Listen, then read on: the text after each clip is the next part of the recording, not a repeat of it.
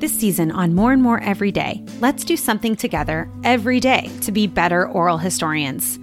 I don't know about you, but I love a daily task, whether it's a writing prompt to get me focused or a quick icebreaker to start class discussion. I love short, easy challenges. That's why this season's 10-minute or so episodes will feature experts, like-minded colleagues, resources, and things I'm learning along the way. But each episode will also end with a prompt, something you and I can do that day to improve our skills as oral historians. I'm your host, Summer Sherland. Let's do this.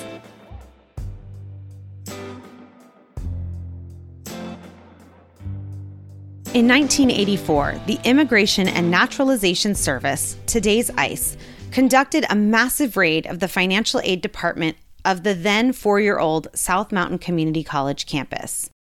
In the early morning hours when campus was just starting to open up, large Jeeps and black vans pulled into the parking lot, and men dressed in military garb or business suits, wielding guns in some cases, took to the financial aid office.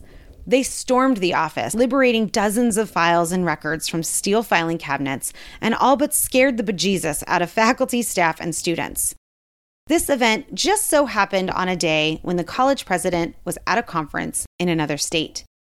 He quickly got on a plane, but by the time he arrived, the damage was done. More than 30 students were implicated in what was considered an immigration crackdown. The newspapers reported that those involved weren't even students at all. Instead, they were posing as students and misusing federal financial aid. The subsequent investigation took over a year, and in the end, all charges were dropped against these accused students, except in one outlier case. For decades, campus gossips traded insight and opinions, and by the 21st century, everyone pretty much agreed about what exactly happened that day in 1984. Off the record.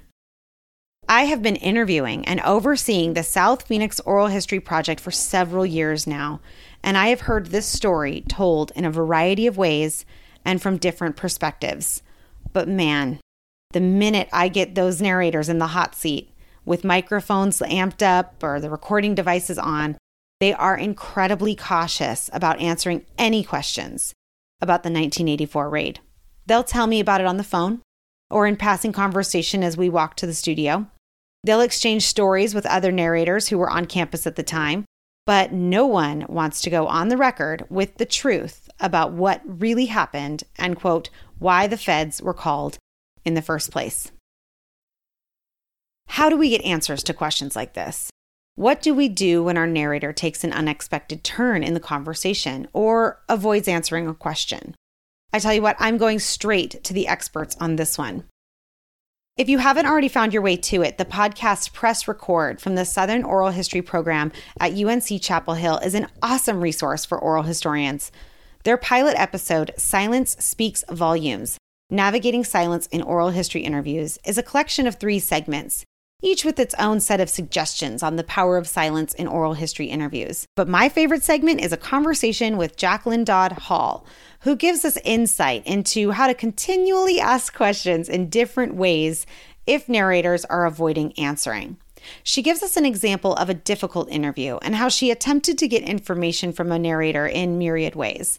Basically, if the narrator changes the subject or answers tangentially, ask that question again in a new way. But, Hall points out, some secrets won't be shared, and we have to respect our narrator's rights to privacy.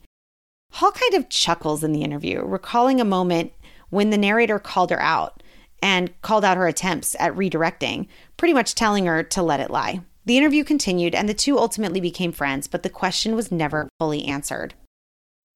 So Hall's expertise tells me to be persistent, but not dogged to the point of alienating my narrator. What does Linda Shopes say on the matter? In a blog post for Oral History in the Digital Age, Shopes writes, quote, "The best interviews have a measured, thinking out loud quality as perceptive questions work and rework a particular topic, encouraging the narrator to remember details, seeking to clarify that which is muddled, making connections among seemingly disconnected recollections, challenging contradictions, evoking assessments of what it all meant then and what it means now. The best interviewers listen carefully between the lines of what was said, what the narrator is trying to get at, and then have the presence of mind, and sometimes the courage, to ask the hard questions." Shopes continues later on in the piece, quote, "As important as what is said is what is not said, what a narrator misconstrues, ignores, or avoids. Silences can signify simple misunderstanding, discomfort with a difficult or taboo subject, mistrust of the interview, or cognitive disconnect between interviewer and narrator." So I'm going to go ahead and tell you to just read everything by Linda Shopes. She is incredibly prolific, and she grapples with these kinds of questions all the time. I heard her once remark at a conference that she'd take one well-done oral history with a single narrator over dozens of rushed interviews any day. For today's challenge, I want you to think about a difficult or sensitive topic that you'd really like a narrator to speak about. For us, it's the 1984 INS raid. For Hall, it was her narrator's relationships with a family member. And in Shopes' example, she provides about 15 in her blog post that you might look at. Reference the resources listed in the show notes and determine your question, as well as a strategy for asking and re-asking the question in future interviews. What will you do if your narrator demurs? How many times will you ask and ask again before you give up? And how many different ways can you ask the same question to get at different answers? We want to hear from you. Tell us how you did today at SMCC History. Use the hashtag #MoreAndMoreEveryday on Instagram and Twitter. Our email is historysouthmountain@gmail.com, and I hope you follow us, write a review, or suggest us to a colleague. More and More Every Day is brought to you by the South Phoenix Oral History Project at South Mountain Community College in partnership with the Southwest Oral History Association. Music by Noah Gattel.